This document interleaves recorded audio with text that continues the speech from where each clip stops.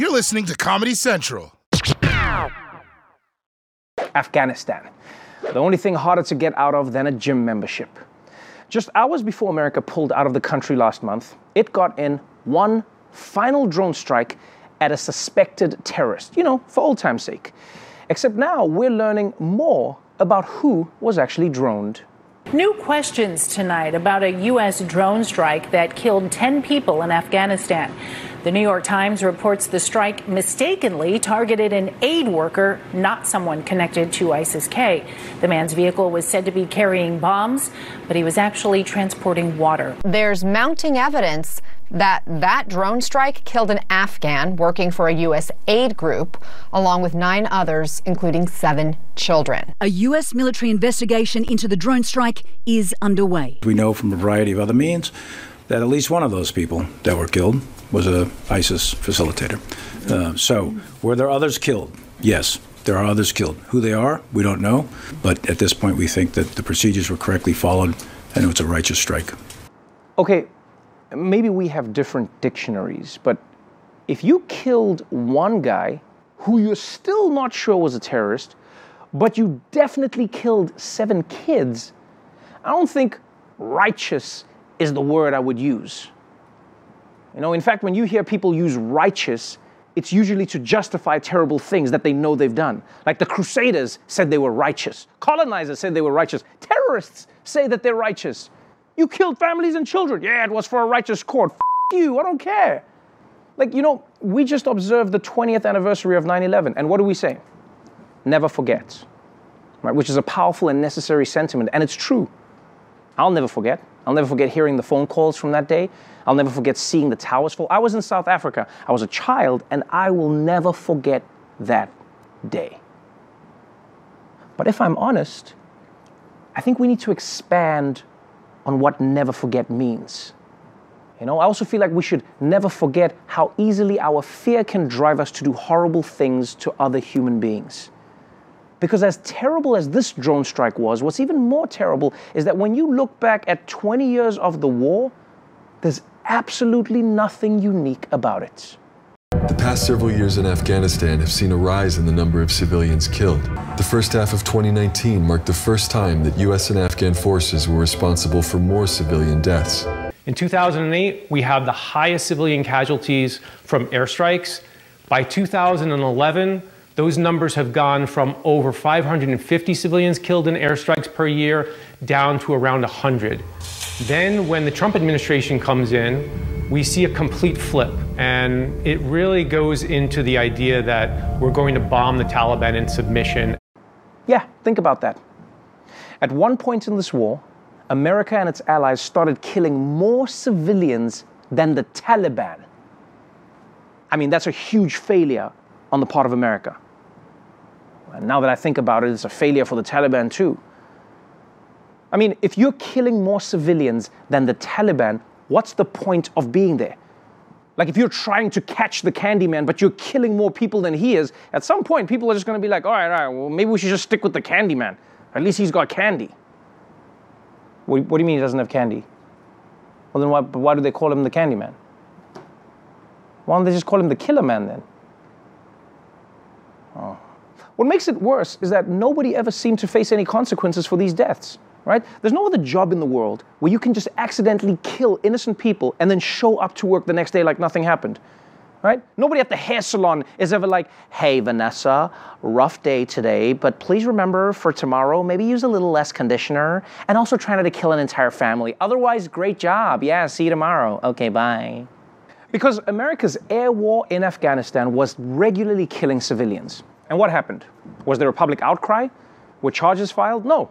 For the most part, no one even really cared, right? For most of the country, the war in Afghanistan was something most Americans did forget while it was happening. And that's not what wars are supposed to feel like. A war should be something that is impossible to ignore. But to most people in America, this war became like when you forget Netflix is on, right? And then they have to pop up that little thing like, yo, are you still alive? And best believe the people of Afghanistan knew that the war was happening, because to them, the terror of America's drone war was a part of everyday life. And never forget that when a drone strike goes wrong, it doesn't just end up killing lots of innocent people, it also turns possible friends into definite enemies. Most Muslims around the world condemned the September 11 terrorist attacks on the United States in 2001. But many consider the U.S. response to the terror attacks far worse. In fact, some of the more controversial tactics that the U.S. used in Afghanistan, such as night raids and arbitrary detentions and airstrikes that sometimes kill civilians, created discontent in local communities and actually helped the Taliban recruit more fighters. Kareem Khan, who's from that tribal region, tells me his brother and son were killed in a drone strike in late 2009. He is suing the CIA, but given the chance, he says, he'd take revenge on those responsible. I will kill them. If Allah give me this opportunity, I will kill them because they are responsible for killing my brother and my son. Drones are creating not just one generation, but generations of jihadists, because if you kill a father, his son will come, and then if you kill the son, his grandson will come, and this is what is happening. Man, this is such a shit show. Forget being a 4-star general. Like, if you just watch kung fu movies, you would know this was inevitable. If you kill someone's family for no reason, they're gonna want revenge. And can you blame them for wanting revenge?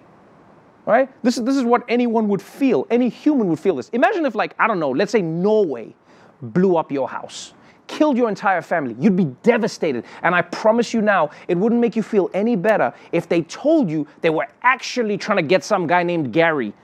You wouldn't be like, oh, you were trying to kill Gary. Oh, but you killed my family. Well, oh, no hard feelings. Good luck finding him. He sounds like a bad dude.